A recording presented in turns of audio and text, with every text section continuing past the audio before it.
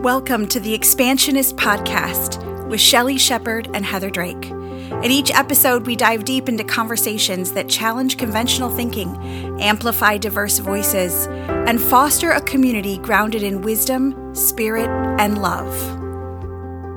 Hey, Heather, I have to start with it's your birthday Yes, week. it is. We have to start with that. Yes. All right.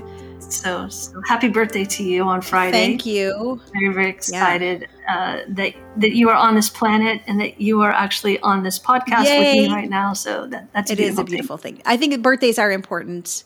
We pay attention to them because you don't earn a birthday. You didn't do enough to get a birthday.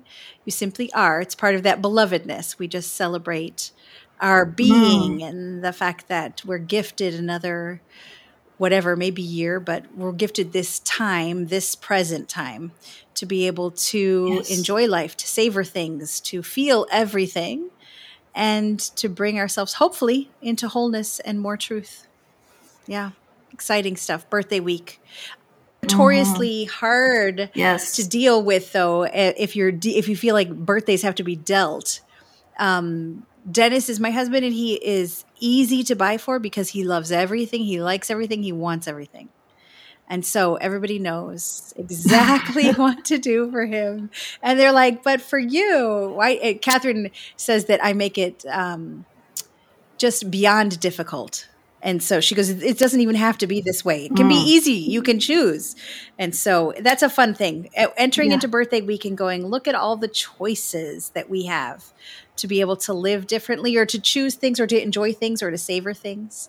So you and I have been savoring conversations about the Mary Magdalene and about expansionist ideas and about theology and about our own lives. And so we've been talking, and so we thought, hey, we'll start a podcast so other people can listen to our conversations and all the things that we're talking about.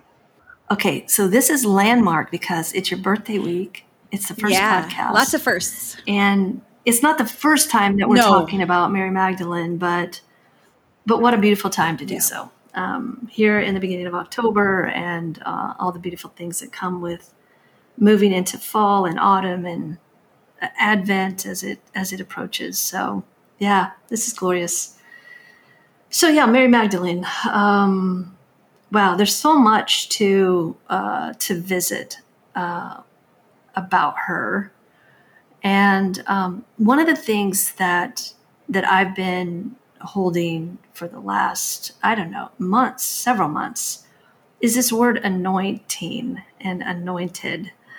And I wondered if we might be able to just talk about that for a few minutes from our different perspectives of how we view that particular passage in the four gospel stories, which are all very different about her.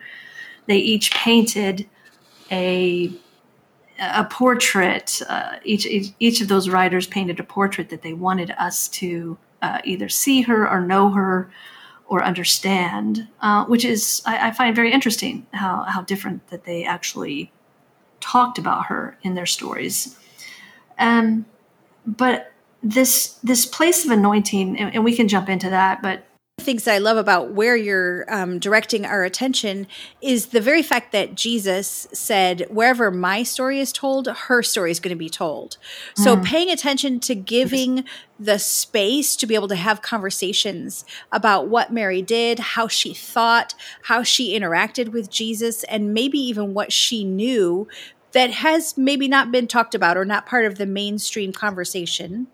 And asking ourselves the question, can the Spirit that revealed that to Mary also reveal to us this invitation into anointing as a lifestyle, as an act of worship, as an act of prayer, as an act of friendship, as an act of what does it look like to view our whole life through the lens of anointing?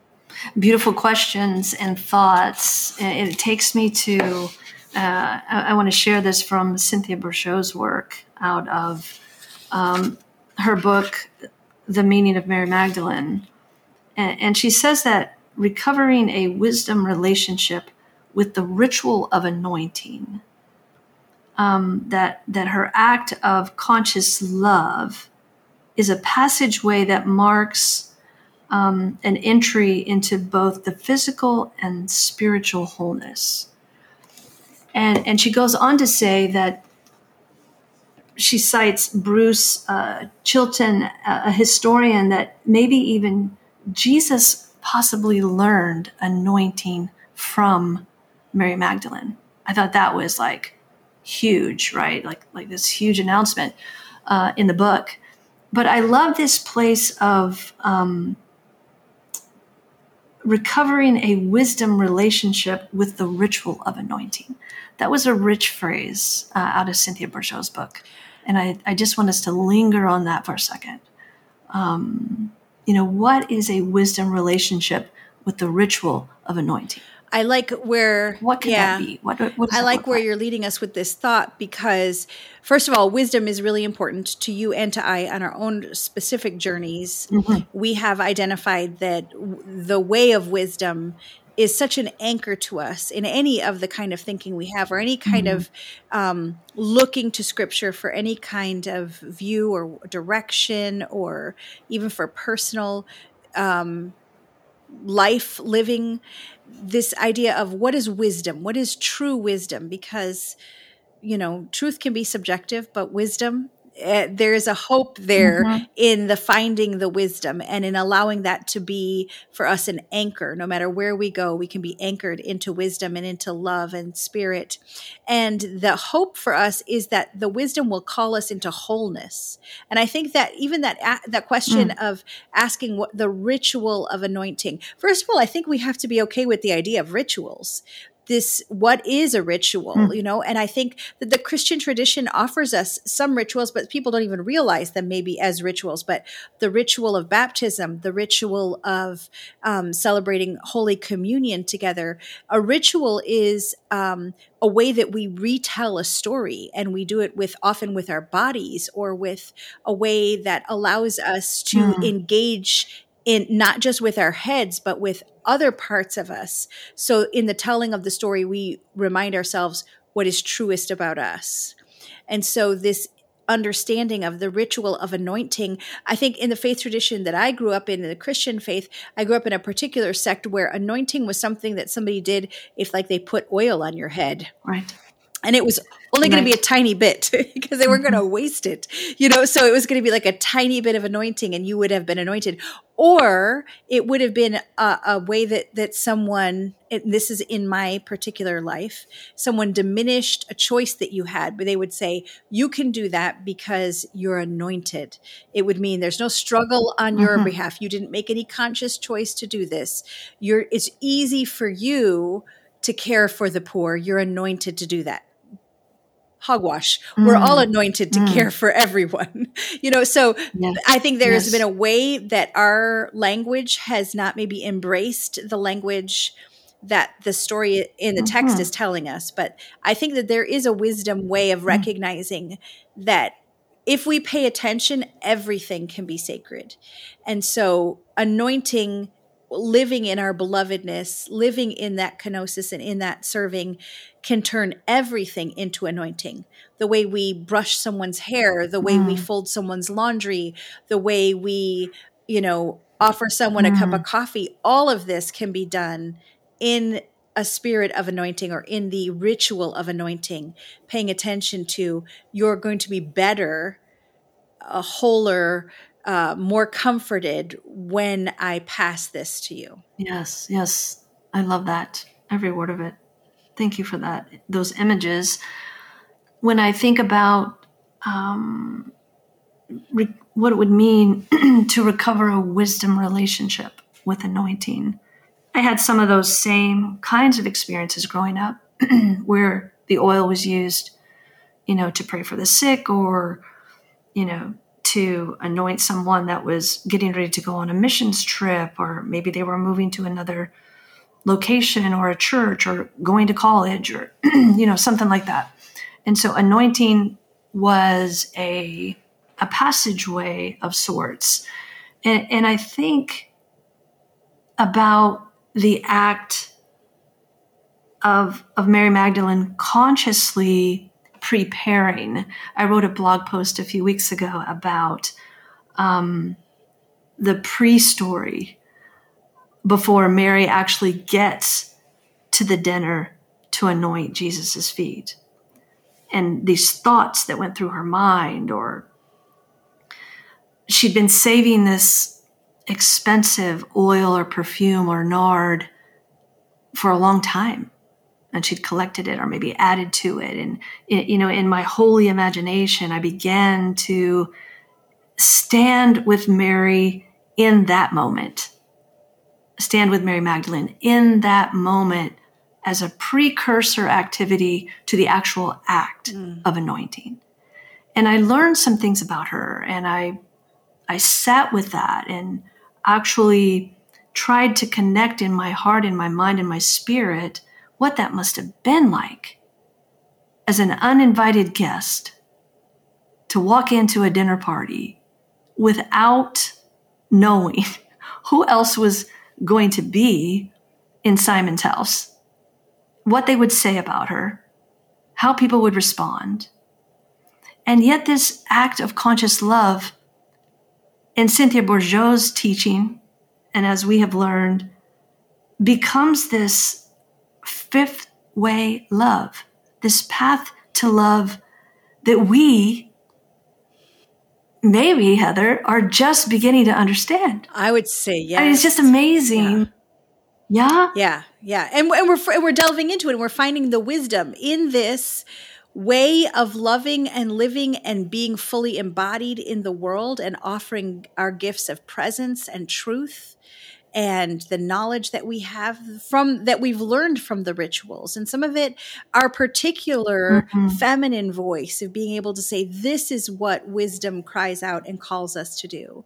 This is what it looks like when we live an embodied faith that is not just for our own personal gain, but for the flourishing of everyone around us. And this is perhaps what Jesus is offering all of us when allowing us to serve even the least of these among us, and pay attention and practice the rituals of anointing that we're gifted with. I love that imagery that you just shared with us of Mary, who is maybe collecting. And so I love the idea that maybe she's not a very young person. Like maybe she has spent years preparing for this. And so there's a certain point in a woman's life in particular where we're going, there's some time that's passed here. What good gifts, what beautiful things, what wisdoms, what treasures do I have that I can live out of and change not just the trajectory of the way that I live, but how people experience me? Because very often how people experience us and how we intend to live are two very different things. And I think this practice, you know what I mean? Like I intended for it to be nice, but sometimes it can come off very different. Or I can intend for it to be loving, but it can come off differently. And so I think the conscious intention of anointing, of the fact that there were, I love the idea of the hands that are used in the anointing. When I grew up, the idea in the scriptures, when it said, the laying on of hands, to me, it really only meant, the 5 seconds that you put your hand on someone while you were praying for them and then the removal. And as I, actually live a life as a mother, as a wife, as a sister, as a friend, as a neighbor, I realized that laying on of hands is also rubbing someone's back when they are weeping. I realize that it is the wiping of the countertop. It is the stroking of someone's hair. It is the laughing with someone and just clasping your hands in joy over it. All of those things where the laying on of hands brings us is actually an invitation into living in this spirit realm. Because I think the anointing over and over again we hear is this imagery of spirit. It's a paying attention. This is spirit among us. And so I'm hopeful in looking at the Mary Magdalene story and in awareness of anointing that it brings us to a place where we can see everything we do is a choice to live that way, to live in a way Kenosis offers us, the fifth way. This other Christianity that maybe we haven't even experienced before. Maybe in all of our living in Christian lives haven't ever reached to this place where we are now, where the fifth way is directing us, where kenosis brings us. Yeah, it's a powerful thought and a powerful question. Are we living as fifth way women, as fifth way leaders, as fifth way friends, as fifth way sons and daughters? Like, are we aware that our movements, that our hands, that our eyes, that our feet are part of this practice of relational wisdom?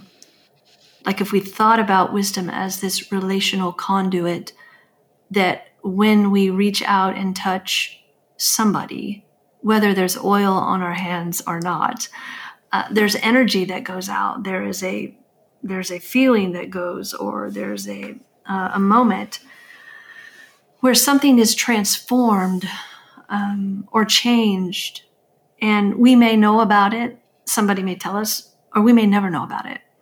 But it's this practice of anointing, this wisdom relationship in this space, I think, that Cynthia Bourgeault wants to teach us is different than maybe what we've practiced before.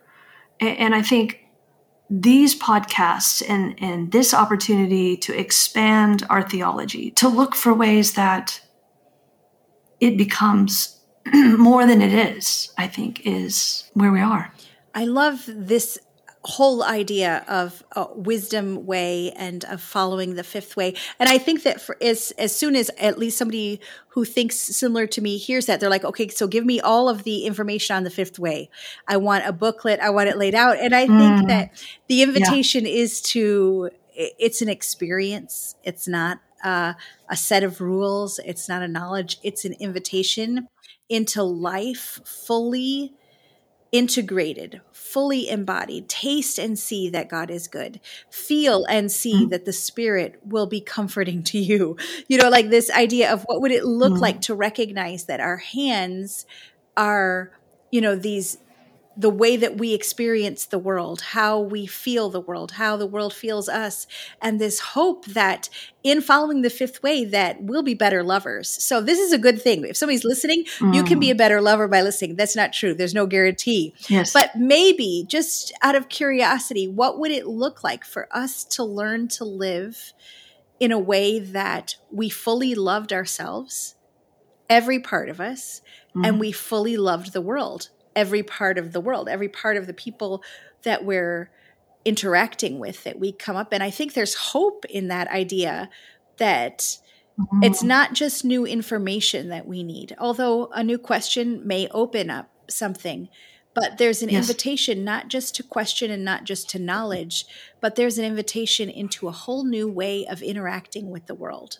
I've read, Heather, that in that particular region of Galilee, the shamanic practices were well known and used, throughout the region, and that Mary Magdalene may have gotten initially drawn to this space because of we're going to say, quote unquote, these 7 demons that she was supposed to embody, right? Like, she was drawn to this space. And so it was natural for her to show up and maybe receive anointing. Or, how did she begin to understand, were these really demons, or were these pieces of a longer journey for her, a practice that she would either relinquish, or she would move deeper into understanding. And then ultimately, she meets Jesus and begins to, maybe this ministry of healing and laying on of hands or practicing was something that they did together. Cynthia Bourgeault talks about that as well. It's something that she knew well in her soul. She had been there. She had practiced it. She had known it. And so for her to use this alabaster oil or perfume, which in one place I read, in our terms today, it would have been at a value of about $40,000 or $50,000, that she just broke open and poured out to him lavishly. And I'm thinking, wow, right? Like, in this time, in this day and age, that's a lot of money to just pour on dirty feet and have it go on the ground. And yet this wisdom relationship, this ritual of anointing that she had been doing herself, she turns around and demonstrates it to the anointed one. Like Jesus Christ means the anointed one. She was the one that brought that phrase into motion.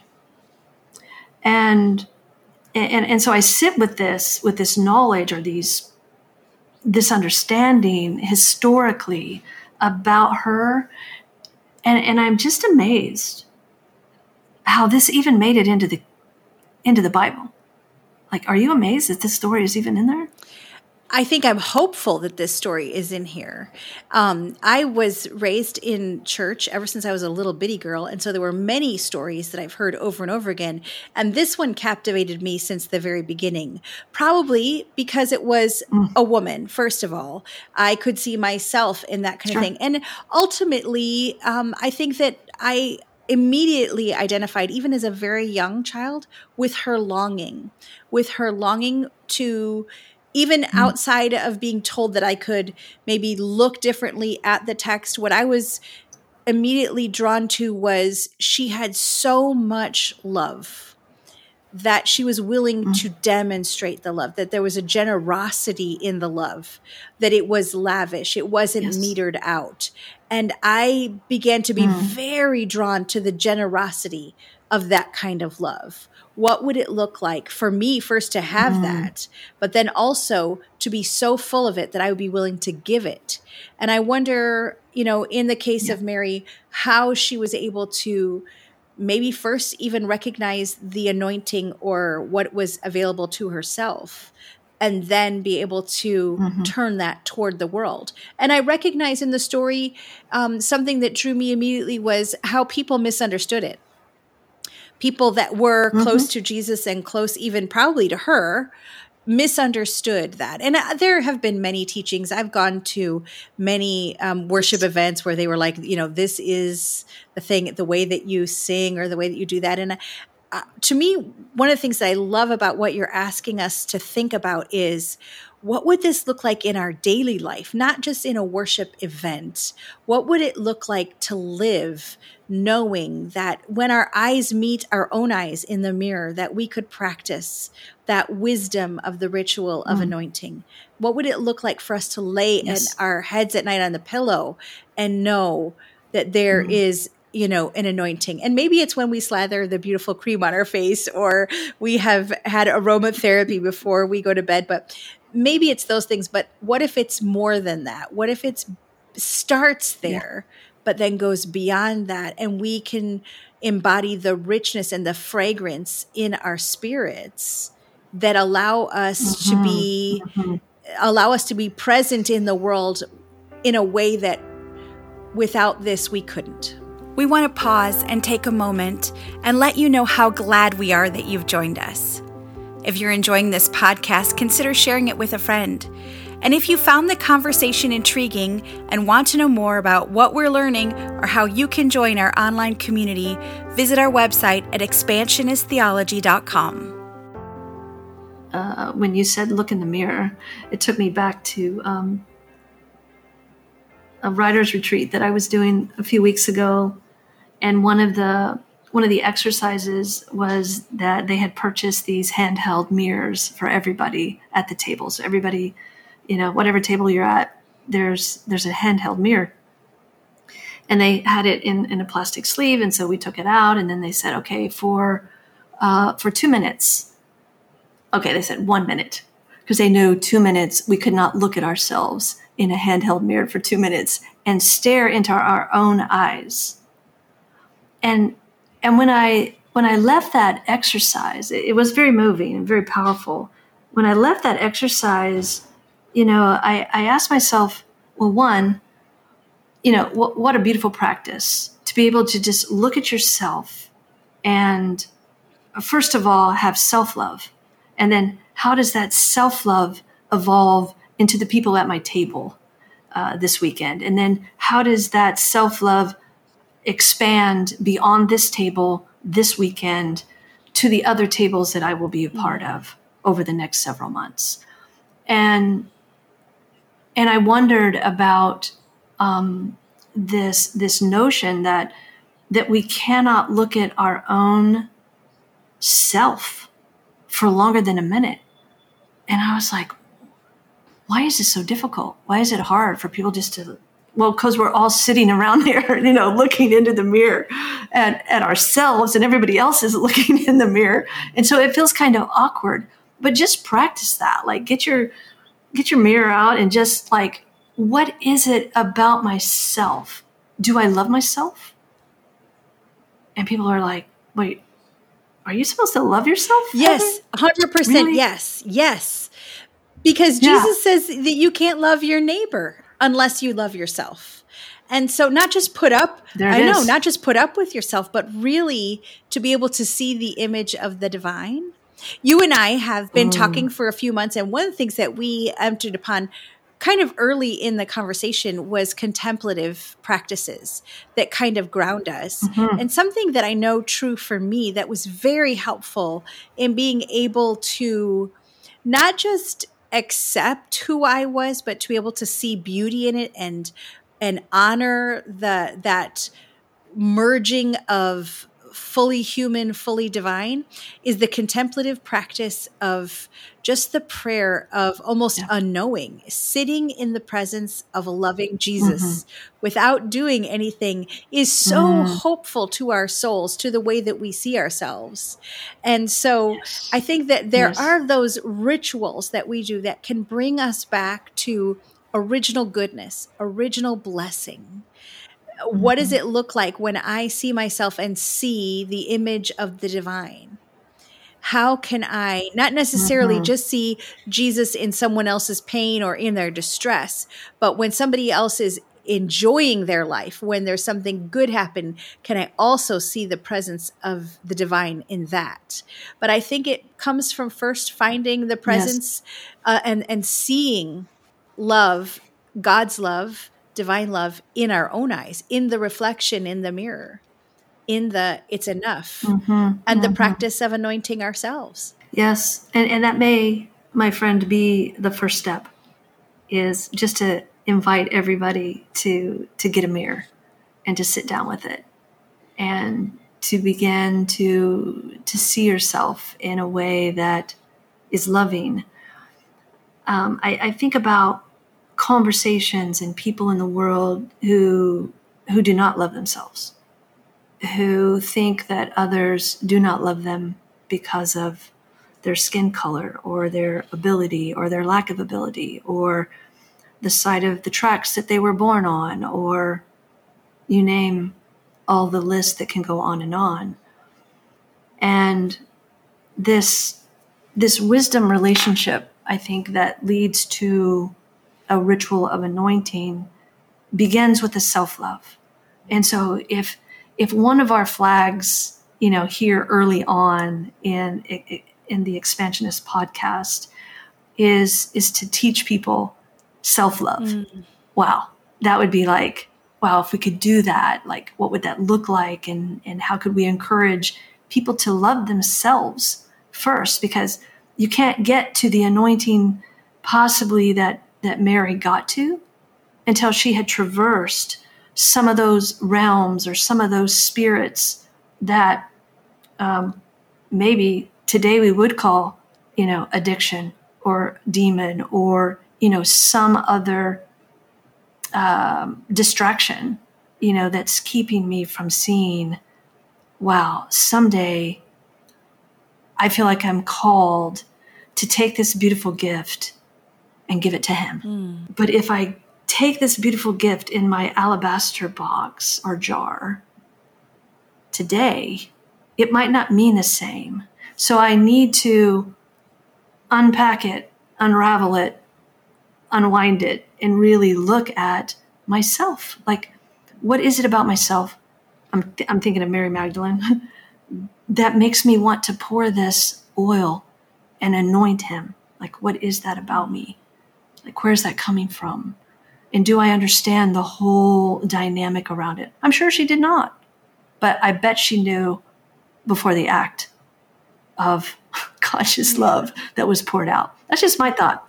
But yeah, what if we practiced self-love for several weeks? I mean, wisdom, spirit, and love are three anchors of this expansionist podcast. And so having ways for people to express that, to experience love, like, yeah, well, I mean, you're the love queen. Tell us. Oh, tell I us what we need like that. to do. I don't have that moniker yet, the love queen. Can I share a story? But I gave it to you a long time ago. You did. Thank you. I was cleaning my bathroom one day, and I do a lot of work, a lot of prayer work, as I do work that seems mindless. It seems to me always to be able to, like, I don't have to use my big brain to clean a bathroom. I can have my brain go somewhere else. So very often I have intentional times of prayer for different things, and that way it kind of helps me stay in a place of connection with God. So I was having this, I was cleaning particularly around my bathtub, and was doing a lot of wiping. And so I just began to like sing a little song toward God after this time of prayer. And the song was very simple and just, I love you, I love you, I love you. And genuinely had these beautiful feelings of love toward God as I'm cleaning my bathroom. And what startled me, I mean, made me sit down, took my breath away, was that deep within myself, I heard coming from within, God singing the song back to me. And it was overwhelming. And I immediately rejected it, like that I would sing this little ditty, I love you, I love you, I love you. But to have God sing that over me, this is my response was, but I know me. So in response to love singing love song over me, I said, no, I know me. I am aware of my faults. I am aware of my shortcomings. I am aware of all of these things that I said love could come no further. And then, you know, my good Christian teaching brings me back to the fact that here is in the very beginning, when we're told the story of people, God said to them, who told you that? And I felt that same truth where God said, who told you that you know yourself? And I was confident. Well, I am the person. I am me. I know myself. I know all of my shortcomings. And I really felt like, and again, not an audible way, but an inward way, that love knows me better than even I know myself. And so if I would stop diminishing the whole universe that sings over me that I am loved, if I would stop saying, no, that's not true, if I could just maybe sit down and listen for a while, maybe the people that listening also need to stop saying that they are not worthy of that kind of love, or that they know themselves better than that. Maybe the first thing that we need to do is stop telling love not to sing over us, but just really embracing that inner witness. And again, I want to be mindful that when we talk about God or listening to the voice of God or hearing the voice of God, that voice comes to us in many ways that we have been handed through tradition or through our church experience. That's right. But it's really important that we recognize that it comes from within. That if God dwells in us, no longer in places made with stone or with wood, but dwells in people, that the invitation is for us to embody this kind of love, and this invitation to hear love singing over us, to then just agree with it and not say, no, here's the reason why I couldn't be the person who anoints, and stop giving reasons why we aren't the ones worthy of the kind of love that we know we're capable of. And that is such a profound concept. When we look at this woman, you know, that nobody really knew, who takes these steps and enters this space to anoint the feet of Jesus, to begin the process of anointing. Like, I am blown away by that act of love and grace that was handed to her, that she knew, you know, what to do with that. And I'm also encouraged and hopeful that in our shortcomings and in the ways that we often see the negative sides of ourselves when we look in the mirror, the shape, the size, the color of our hair, or, something is off. And so there are these contemporary forces, I think, sometimes that are keeping us from this act of self-love that leads to this path of conscious love that ultimately moves us into this fifth way understanding. And it's not new at all. Lots of people in history have written about this and talked about the personal psychology of the mind and how the mind moves us. And yet at the same time, Heather, there is this physical and spiritual wholeness. It wasn't just spiritual wholeness that Mary Magdalene moved towards. There was personal wholeness, right? Cynthia Bourgeault says that this passageway was both for personal, physical, and spiritual wholeness. And so that says to me that it's good for anyone. It's open for all, whether you have no demons in your closet or whether you have many demons in your closet that you're struggling with. It is this passageway, this wisdom relationship of how this ritual of anointing can feed our soul, but also heal the physical and the personal. I just love that. I could talk all day about this. I don't know where we're at in this episode at the moment. Well, I think we have a few more minutes. It is magical. And I love this invitation.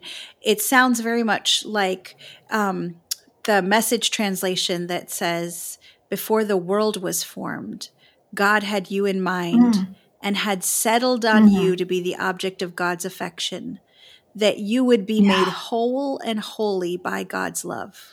So the invitation to wholeness is really through this passage of love. And the invitation is not just the separate part of us, just the spirit or just your soul, but the invitation to the embodied whole and holy, this sacredness, that invitation into the anointing. What makes something anointed for use? What makes something set apart for service? This idea of holy or sacred or anointed, all of this language that recognizes God in us, God among us, God in the person next to us. And how hopeful it could be for our world that if we could learn to see that way, if we could learn to experience or lean into the stories that tell us that God is present in ways that we're not even aware of yet, that love is present, that there is a way to think about ourselves and the world in ways that can bring wholeness, in ways that could bring healing, in ways that could liberate us and liberate the people around us. That's extremely hopeful that we haven't tried it all yet. Yes, and the image that you so beautifully painted about cleaning the bathroom and God dropping into that space, in the center of you is those are holy moments. And I might add, they are very natural moments. They're natural ways that wisdom, spirit, and love wants to reveal itself to us. It doesn't always happen in church or, in worship. It might happen in a garden or in a forest or, by the ocean or, maybe on a walk. But I think the attunement of and the alignment of what Mary Magdalene is demonstrating here in these gospel writings, and we haven't even got to her gospel yet. I'm sure that'll be another podcast down the road.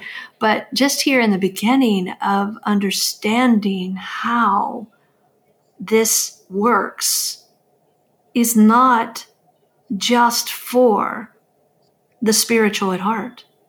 It really is a call for us all to be more loving, expanding, and inclusive. I think her whole story is just wrapped up in that. It was our joy to have you listen to our conversation today. If you would like further information or for more content, visit us at expansionisttheology.com.